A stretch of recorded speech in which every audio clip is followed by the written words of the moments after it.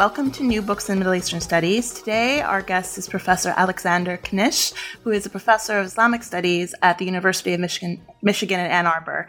He received his PhD from the Institute of Oriental Studies, the Soviet Academy of Sciences, Leningrad, currently St. Petersburg. He also leads a research team of Russian scholars and graduate students at the St. Petersburg University in St. Petersburg, Russia. He has published in both Russian and English on Islamic mysticism in the form of many monographs, source books, translations, and edited volumes, which include Ibn Arabi in the Later Islamic Tradition, The Making of a Polemical Image in Medieval Islam, from SUNY Press in 1998, Islamic Mysticism, A Short History from Brill in 2000, Dreams and Visions in Islamic Societies, co-edited with Özgen Felek, SUNY Press, 2012, and then the subject of today's interview, Sufism, A New History of Islamic Mysticism, out from Princeton University Press in 2017. Welcome to New Books. So we normally start with the biographical question. What's your intellectual biography? How did you come to the study of Islam? Okay, it was by chance because I specialized in Arabic literature, modern Arabic literature, when I was at Leningrad State University. It was during the time of the Soviet Union, very long ago, and I couldn't imagine I would be studying Sufism. I knew the name, I knew what it meant, but eventually I ended up researching Sufism and becoming a specialist on Sufism without any preconceived kind of intention. So it was by chance that my supervisor asked me to focus on classical Sufism and then on its major representative, Ibn al-Arabi, who was born in Al-Andalus in Islamic Spain in 1165 and died in 1240 in Damascus, where his tomb still stands. So how did this book specifically come about? I mean, it's subtitled A New History of Islamic Mysticism. Did it come about with your engagement of the field over many years? Yes, as you can see from you already mentioned an earlier book with a similar title, Islamic Mysticism, A Short History, which was published for the first time in hardcover in 2000, and then a paperback edition appeared 10 years later in 2010. So that book was a general survey of Sufism that only touched upon briefly the modern developments. So I thought that I should write a sequel to that book. And I started writing this new book on Sufism as a sequel that would focus on modern developments, on recent developments, especially on the confrontation between the Sufis and their opponents, primarily the so-called Salafis, or let's call them fundamentalism as a shortcut, fundamentalists putting them in quotation marks. So, but as I started to rethink my understanding of Sufism, I decided to write a different book, a book that would be topically focused on the topics rather than on a progression of certain events and people in time and space like the first one. So it's my new understanding, say, more than 20 years of work embodied in that new book. And the approach that I take is very different. It actually criticized my own stereotypes and preconceptions that were evident in the first iteration of my book on Sufism. Can you expand a bit more on that? Sort of what were those stereotypes? What were those conceptions of Sufism? But also, what are other conceptions of Sufism in the study of Islamic mysticism today that you're responding to? So I wanted this new book to be more theoretical. I would like also to point out that the title was not mine. My original title was Sufism Reimagined. I wanted to reimagine Sufism for myself and for my readers and share my reimagination of Sufism with my readers. But eventually, the publisher prevailed on me to rename the book as Sufism, A New History of Islamic Mysticism. It is new in its approach because I decided to focus on issues rather than, as I said, on history of certain institutions, certain ideas. So, and also I decided to bring the present into my conversation with the readers. So that's the book. The book that appeared, that has just come out.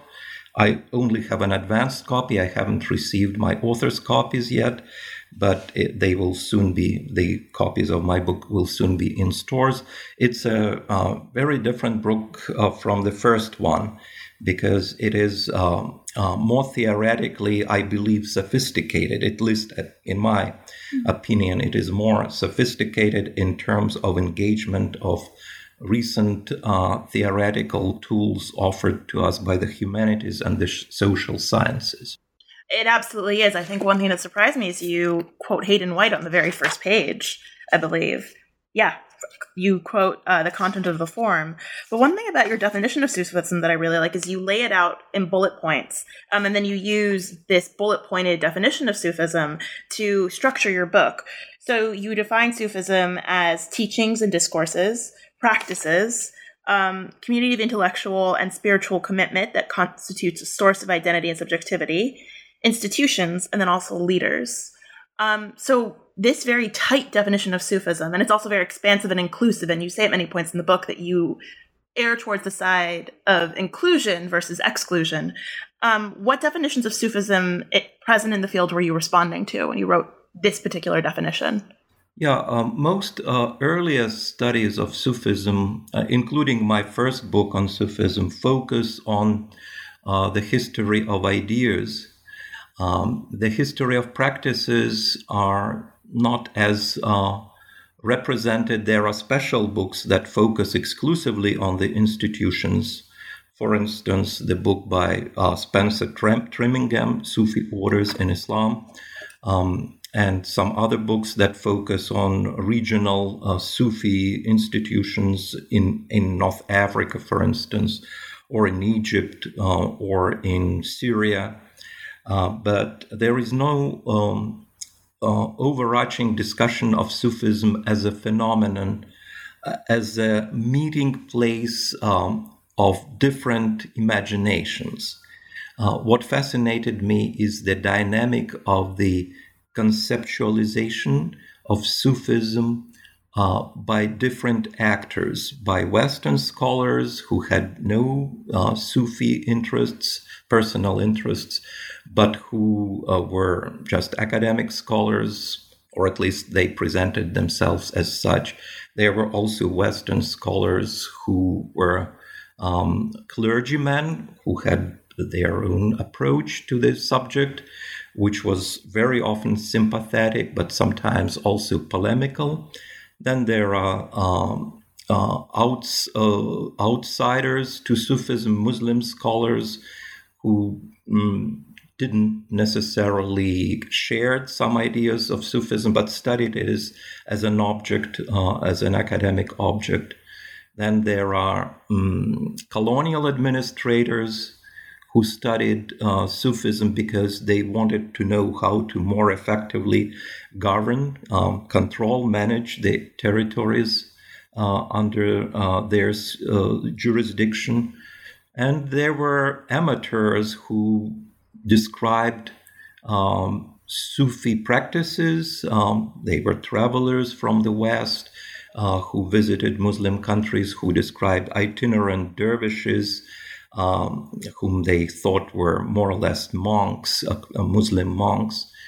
And finally, there were textual scholars who studied Sufism through texts exclusively without necessarily even seeing a single living Sufi. For instance, Reynold Nicholson probably never encountered Sufis, but he wrote very very popular and descriptions of Sufism, and also very academic editions of Sufi texts. So, as you can see, I started to study Sufism as a meeting place, as an attraction for different types of thinkers, and how interest in Sufis brought them together. Insiders, outsiders, semi-outsiders, semi-insiders, Western Sufis studying Sufi tradition in the Middle East, and vice versa, Middle Eastern Sufis looking at how Sufism developed in Western societies and not necessarily appreciating it. So that was my general conceptual structure when I started the book. And as for definitions, of course, each group that I just mentioned had its own definition of Sufism. But the majority of them focused primarily on the textual production of Sufis, especially Sufi poetry. Others focused on normative literature, so how Sufis wanted to be governed by the rules, Sufi adab, Sufi rules of proper behavior and good behavior, moral, ethical rules. And this textual study dominated the field of Sufi studies for many, many decades. I would say even for centuries, for 1.5 centuries at least. Only recently, scholars, especially anthropologists, started to examine real-life Sufis, and they examine them not as outsiders, but very often when native, they became part of a Sufi movement in the Middle East, to observe it more closely, intimately, studied it from within, sometimes becoming Sufis, sometimes keeping their own convictions, religious or academic or otherwise. One thing you do really well in the book is, and you've mentioned it in your last response, is you've built this binary of the insider and the outsider, and then you decompose it sort of as you go along, sort of blurring that line, but also emphasizing how important it is that we acknowledge both groups. So could you sort of clarify a bit more the categories of insiders and outsiders, and again, sort of how their views towards Sufis can sort of blend? And I in particular want to ask if you think that these understandings of Sufism can be harmonized, or whether or not that's even a relevant question, particularly because you spend so much of the book focusing on issues of, you draw on the post-structuralist tradition in history and postmodernism in history, all these discussions of narratives and whether or not we imagine narratives. And the word imagination runs very heavily through the book, like a thread. Yeah, that's correct. So all actors who studied Sufism up until now, they exercised their imagination and relied on their cultural matrix and their preconceptions of culture and religion to fashion some sort of Sufism. But at the same time, there was something in common among both insiders and outsiders. The insiders wanted to explain how their own tradition developed, what stages it underwent. And for instance, they realized that at first Sufism was a very unstructured, uninstitutionalized movement of great spiritual athletes, like heroes of piety and righteousness, who acted outside any institutional framework. But when they attracted followers, the process of institutionalization began. Insiders realized that Sufism became more formal and less and allowed less freedom for its followers in their choice of spiritual paths. For instance, if they chose a sheikh, They were supposed to stay with this sheikh, meaning the spiritual teacher. They were supposed to stay with him throughout their lives. Whereas they thought that, insiders again, that at the early stage, Sufis were free to abandon their teacher and move on to another one, to greener pastures, quote unquote, and browse there outside the reach of that initial sheikh. They understood the notion of institutionalization. In other words, they were critically examining their own tradition. But this critical examination was also practiced by outside observers, Muslim scholars who were not necessarily fully fledged Sufis. For instance, Ibn Khaldun was both insider and outsider to Sufism. In fact, he was quite critical of many aspects of Sufism in his age, that is, in the 14th century of Common Era, in the Maghrib and also in Egypt. So he wrote a history of Sufism, and also included a discussion of Sufism in his famous Prolegomena, that is the introduction to history. He discusses Sufism in other treatises as well, but these are the main texts. So in the case of Ibn Khaldun, who was not originally Sufi, but at the same time was put in charge of a Sufi institution in Egypt, we find a very interesting dynamic of insider-outsider within the Muslim tradition. And Ibn Khaldun defies my own categories of insider and outsider. But what I found very interesting, that his ideas and the conceptualization of Sufi history by other Sufis. Ibn Khaldun, as I said, was not fully fledged Sufis, but there were also historians of Sufism who were fully fledged Sufism, such as Ibn Abbad al-Rundi, who also lived in the 14th century, like Ibn Khaldun, also in the Maghrib. He was critically assessing his own Sufi tradition from inside, and he arrives basically at many of the ideas that were voiced by Ibn Khaldun himself. So these are two insiders, outsiders within the Muslim tradition studying Sufism.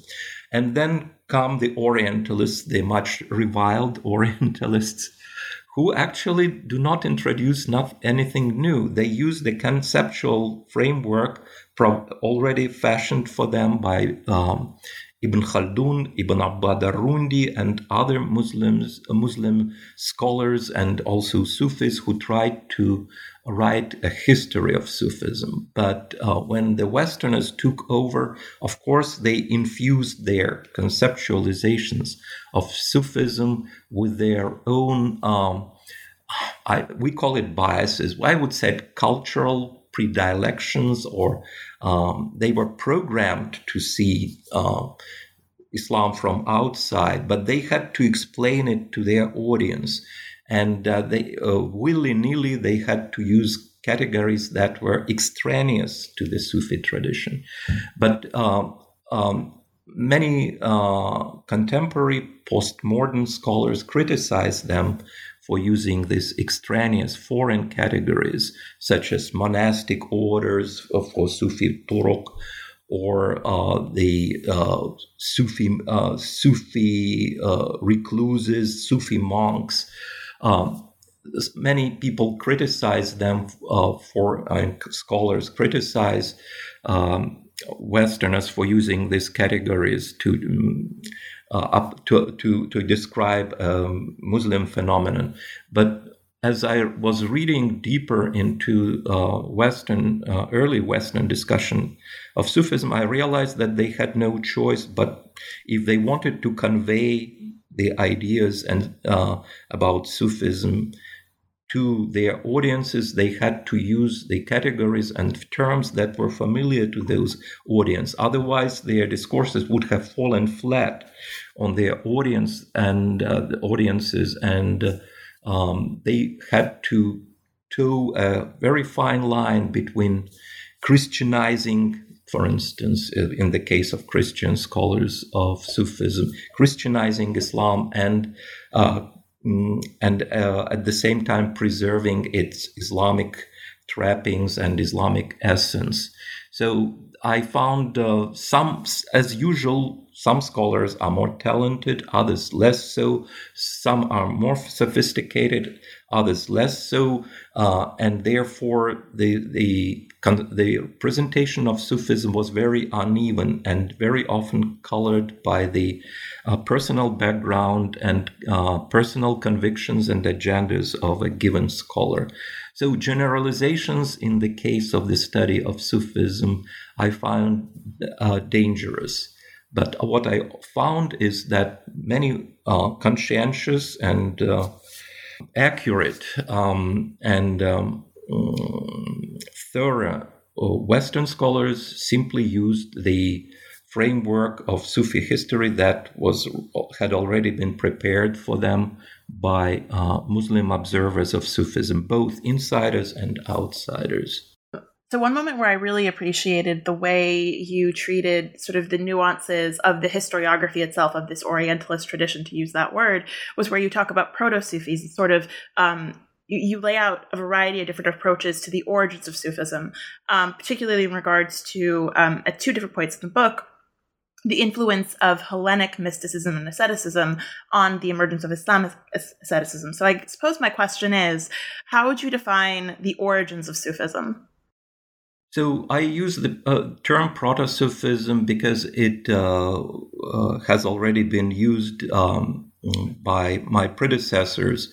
For instance, Niall Green, who wrote Sufism, A Global History, and also Ahmed Kara Mustafa, they used this term. What it means, it's simply there were individuals, spiritual athletes of early Islam, such as Ibn al-Mubarak, Fudail ibn Ayyad, Ma'ruf al-Qarhi, and many, many others who Malik ibn Dinar and so on. They were not part of a Sufi movement because the Sufi movement had not yet been formed.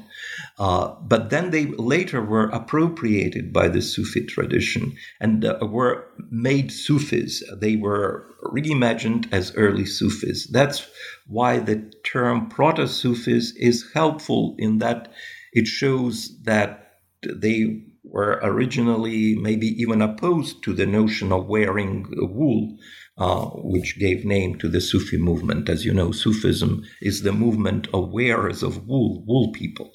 But many early so-called Sufis or proto-Sufis, they were critical of the practice of wearing wool, seeing in it a manifestation of Christian monasticism.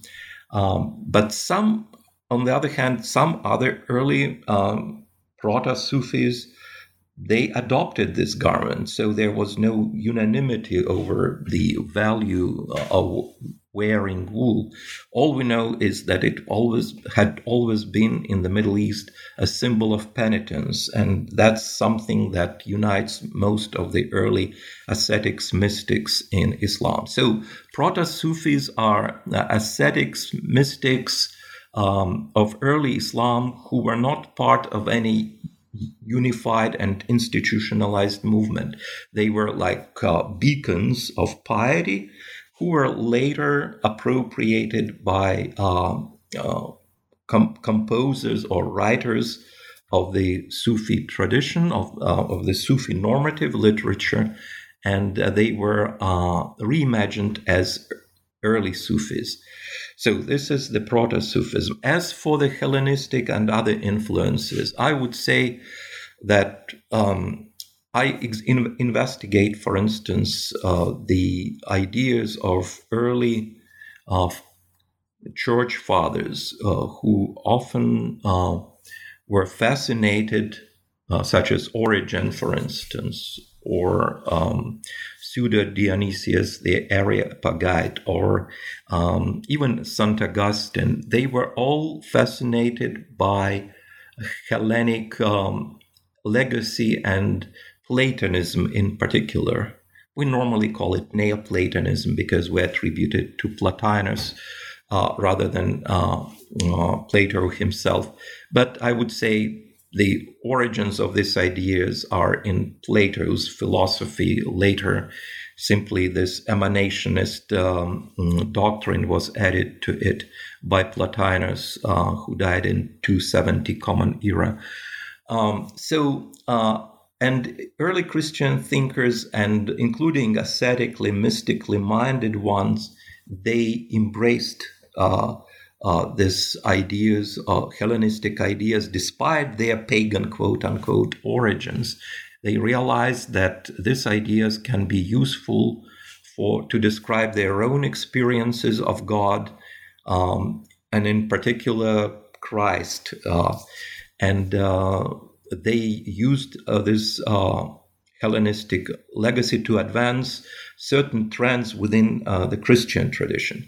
And Muslims did exactly the same. When they discovered Hellenic legacy, they were too attracted, like their Christian predecessors, such as Origen and Clement of Alexandria and others. They were attracted to it, but of course they had to reshape these ideas drastically so that they would not be alien to the Muslim intellectual universe.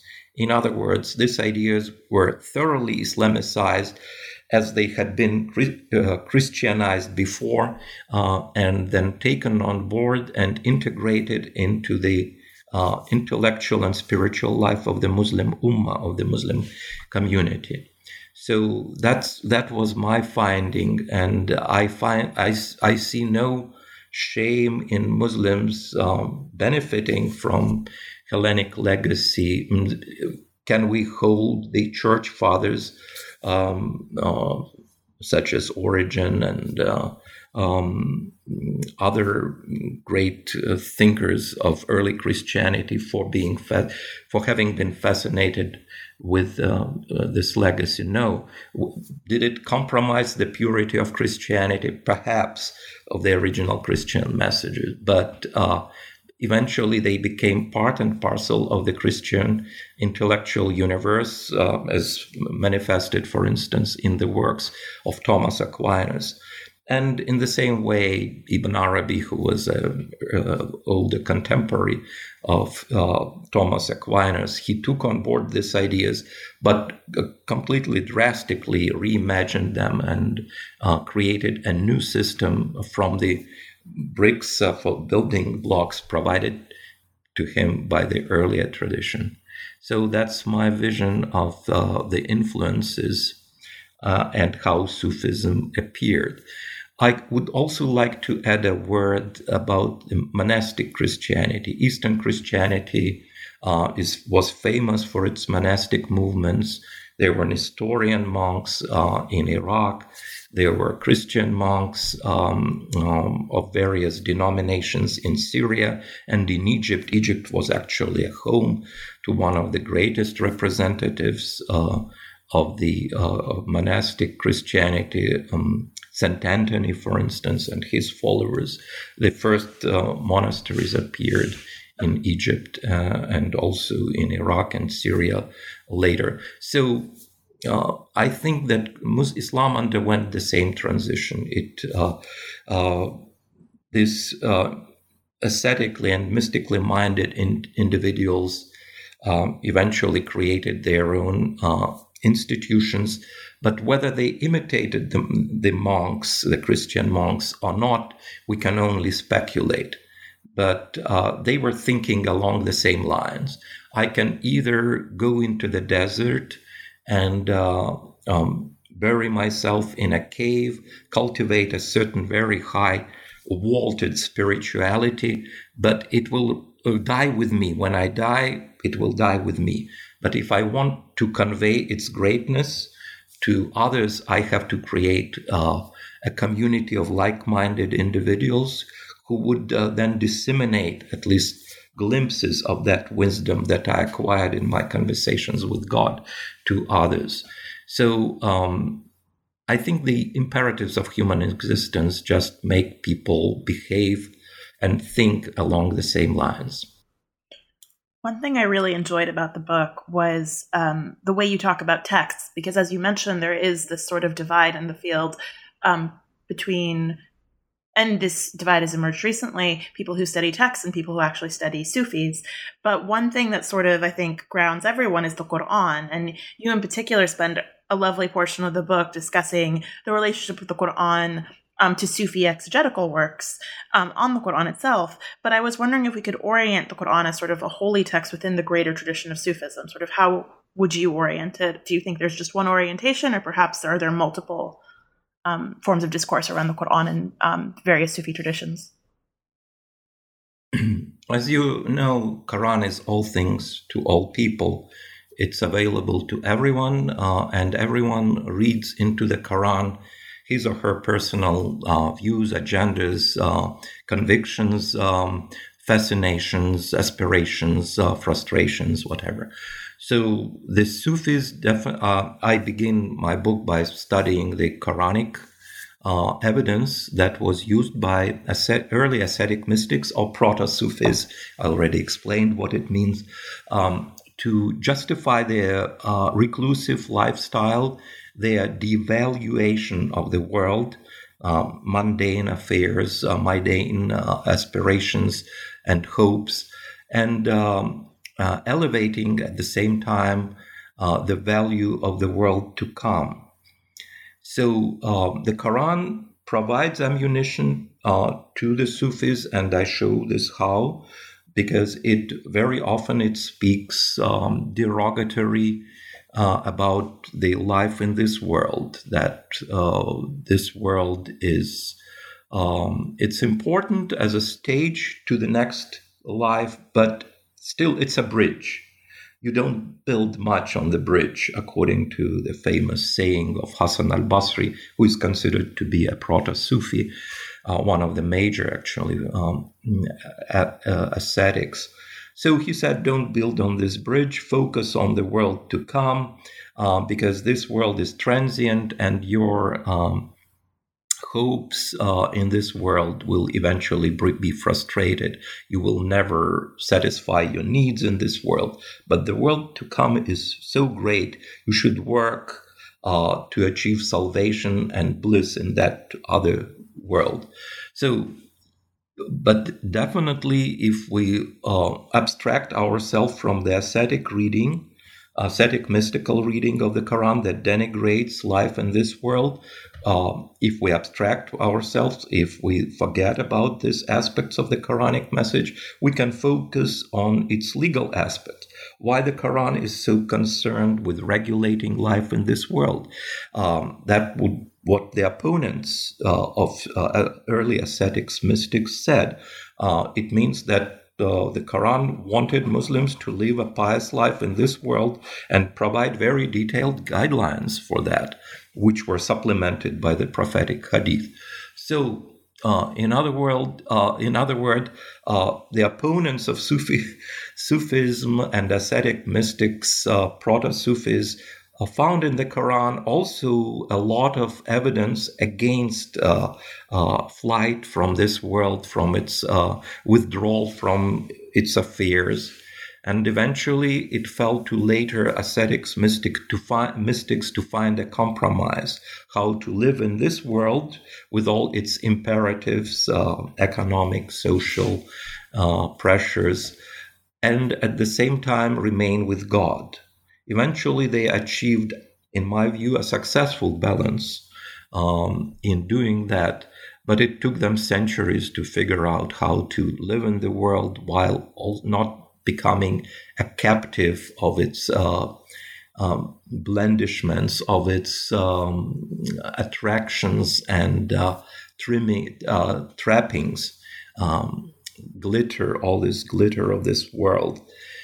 Should not obscure the importance of communication with God, which experiencing the presence of God already in this world, which was so important for early ascetic mystics and their subsequent followers who came to be known as Sufis. Did I answer your question? I believe so.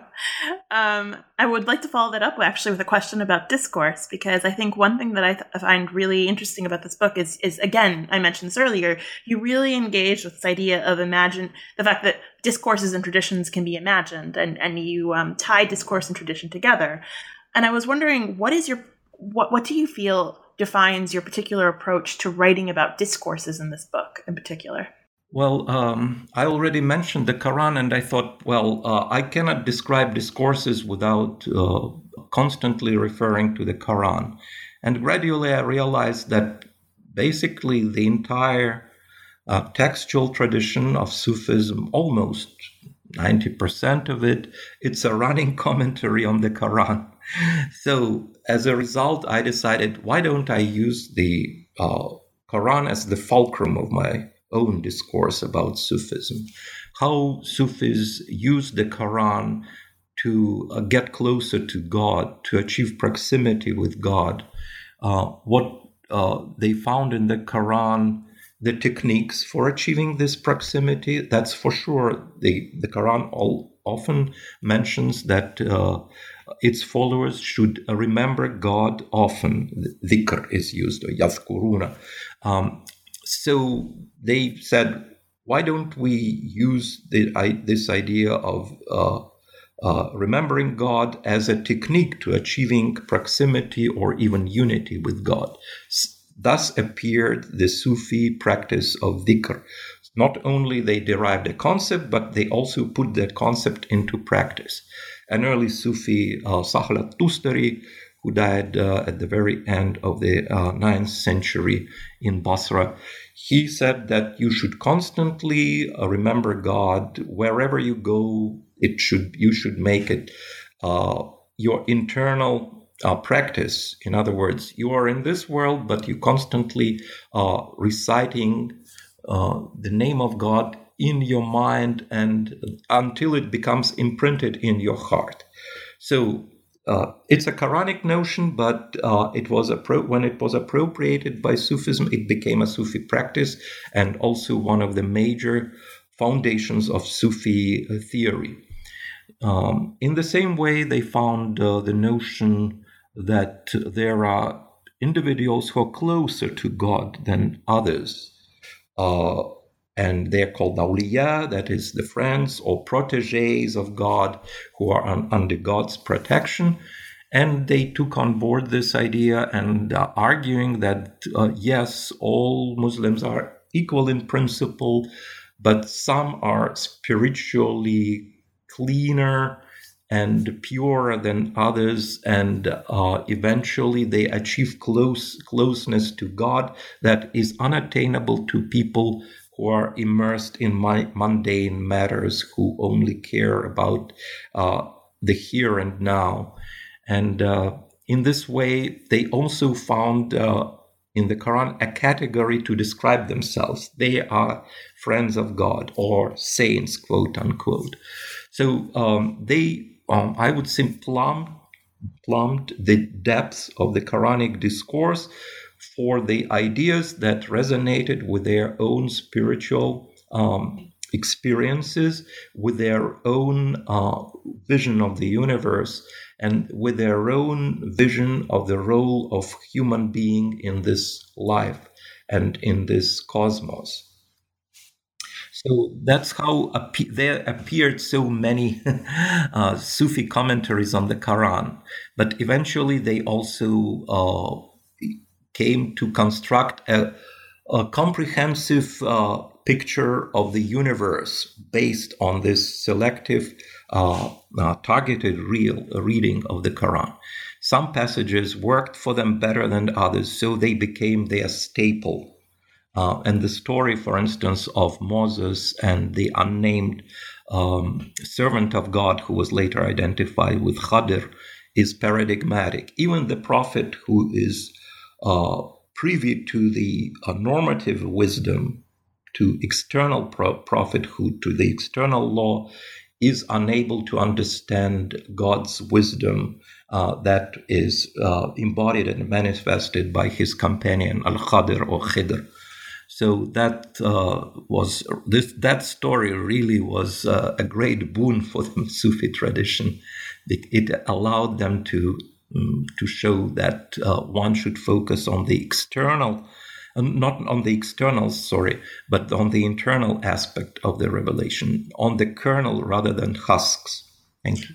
What I really enjoy about the way even you're speaking now of the word tradition and then again how it sort of appears in the book is you're making this implicit argument about the fact that tradition is really this living thing and it builds upon layers and layers and layers of discourse. And again, just another thing I really enjoyed about the book. So one thing that sort of, I guess, defines tradition and discourse and, I mean, intellectual groups in themselves or ideological movements is inclusion and exclusion. And again, you mentioned at some point in the book that you err towards inclusion versus exclusion. So I'm going to ask you a very basic question. If something calls itself a Sufi, it being an idea, a thinker, a movement, is it a Sufi? And I suppose a lot of the undercurrent of this question is this long conversation we've been having in Islamic studies for, as long as Islamic studies has been around, sort of on the lines of Shahab Ahmad and Talal Asad, sort of what is a Muslim, what is Islam, what is Islamic, which runs parallel to this question of what is a Sufi. Yeah, I actually reviewed Shahab Ahmad's book for the Princeton publishers, so I know it pretty well, and I admire his erudition. He's one of the most erudite scholars I've ever read. In my field, he encompasses so much huge chunks of Islamic civilization, which he calls the Balkans to Bengal. This particular part of the Islamic civilization is the focus of his study. Yes, and what the importance of being Islamic, who can be called Muslims, who cannot be called Muslims.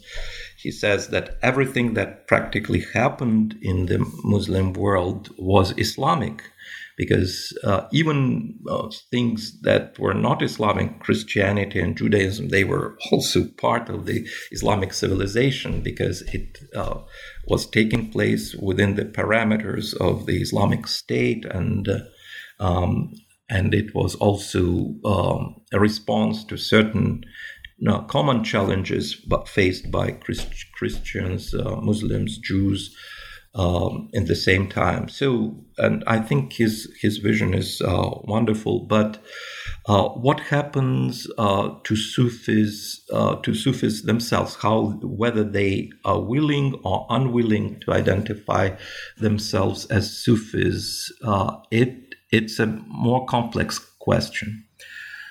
If, for instance, in the Middle Ages, Ibn Taymiyyah condemns certain manifestations of Sufism as illegitimate from the viewpoint of the Sharia, he is incarcerated, put in prison by the individuals who disagree with him, indicating that Sufism was the predominant idiom, religious idiom and affiliation in his time.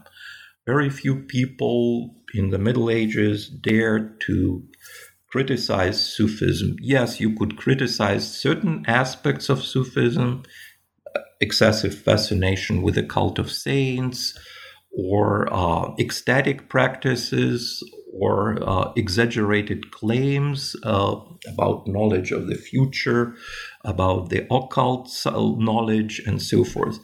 But at the same time, to reject Sufism altogether, no one dared, in my view at least.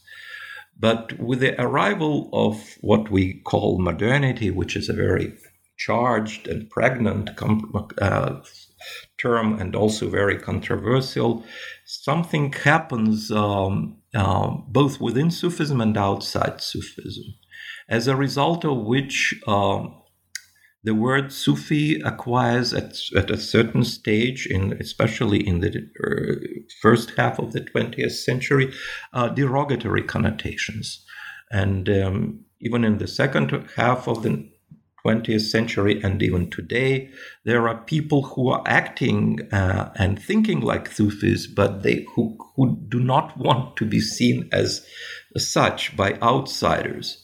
What it means is that the discourse of their critics has become so pervasive and so powerful that they sometimes have to disguise their Sufi views by calling their practices tazkiyatun nafs, for instance, the purification of the soul, and saying, no, we're not Sufis, we're simply practicing the purification of the soul, which no Muslim would argue against, of course, but it indicates the pervasiveness and power of the Salafi discourse, and Salafis are the primary opponents of Sufis, but not alone. There are also westernized Muslims who think that Sufism is a bunch of superstition that has no place in contemporary world, and it is not conducive to an active lifestyle and active stance in a society that is needed for contemporary age. So yes, Sufism could become a bad name, and then people try to avoid it. I also and try to avoid to be called Sufis. The same happens in the Shia environment, where many individuals who act like Sufis, who engage in Sufi practices, prefer not to be called Sufis, but prefer to be called followers of Irfan, that is the metaphysical higher wisdom, hikmah muta'aliya, whatever. But they try to avoid the term Sufis for specifically for due to the fact that it was used by Sunnis to describe certain practices and certain lifestyles. So they do not want to adopt a Sufi practice and theory. So they forge their own. They mint their own term, irfan, hikmah, to describe what actually is a Sufi practices and actions and thoughts. I would just like to point out that actually, especially as we're speaking so much for the contemporary right now, you actually close the book with this beautiful chapter on titled Sufism's Recent Trajectories. And one thing that I think would be interesting, simply because you mentioned different points in the book to bring out, is the relationship between Sufism and Salafism in the modern day, in the contemporary. Yes, yeah, I think wherever you go today, you see this rift. It can be more severe, less severe, but you see it everywhere, including the American Muslim communities, where the constituencies are divided over the place of Sufism in the life of their societies and over the directions of Islam today. So this division, I would not say fascinated me, but since I found it wherever I went, I decided to address it. And then I realized that behind this very overarching disagreement, we find a host, a myriad of little factors that contribute to this confrontation between the opponents of Sufism and the followers of Sufism, the Sufis and their detractors. And this confrontation very often has deeper roots. It has economic roots, it has social aspects, and also very often associated with different political agendas. There is also a very important age factor.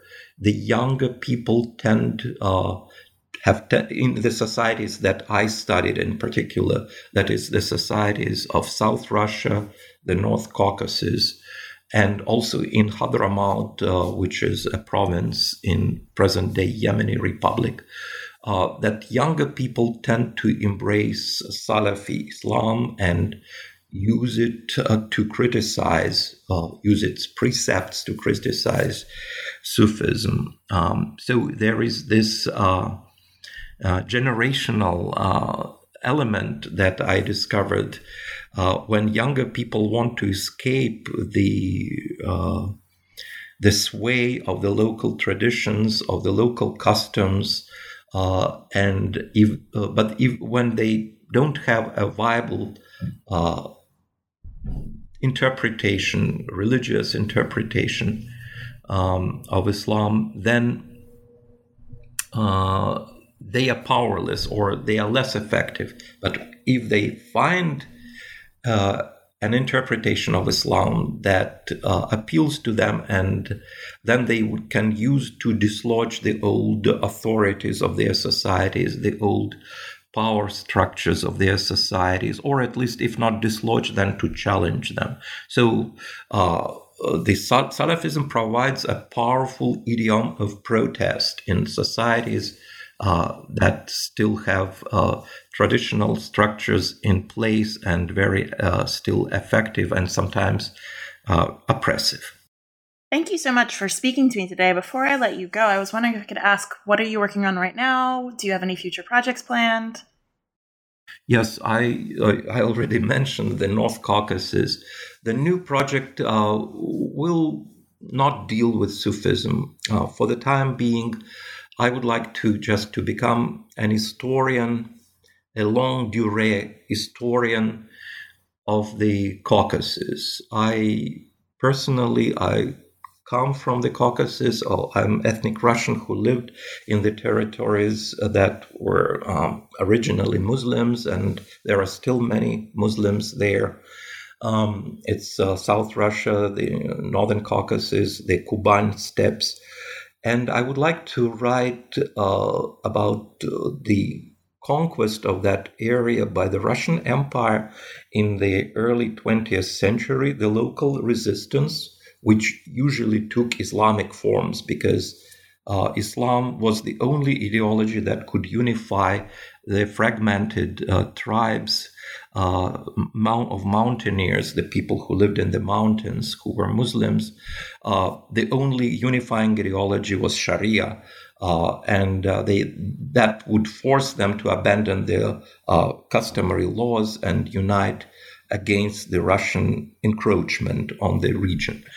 But then I also would like to discuss contemporary, recent conflicts in the area, how these conflicts appeal to the events of the First Caucasus War between the Muslims of the Caucasus, of the North Caucasus in particular, and the Russian Empire. The book is called Islam and Empire in the Northern Caucasus. So I take a longue durée view from the origins of the conflict in the Russian encroachment into the area to the reaction of the local tribes and communities to this encroachment, which often took Islamic forms of jihad, especially, or creation of an Islamic State imamate, and how this conflict was replayed in the late 20th century and at the beginning of the 21st century in contemporary Russia, or let's call it its official title, the Russian Federation. That sounds like a really exciting project, and I wish you the best of luck. Thank you so much for doing this interview with me today. Thank you, Nadira, for talking to me. I hope my readers will like the book, and at least I invested in it my heart and soul. Oh, I think so. I think it's a really unique study, and I'm very excited for it to get out there and for people to enjoy it, and enjoy it for its methodological discussion, but also for the historical aspects that you bring up. Thank you.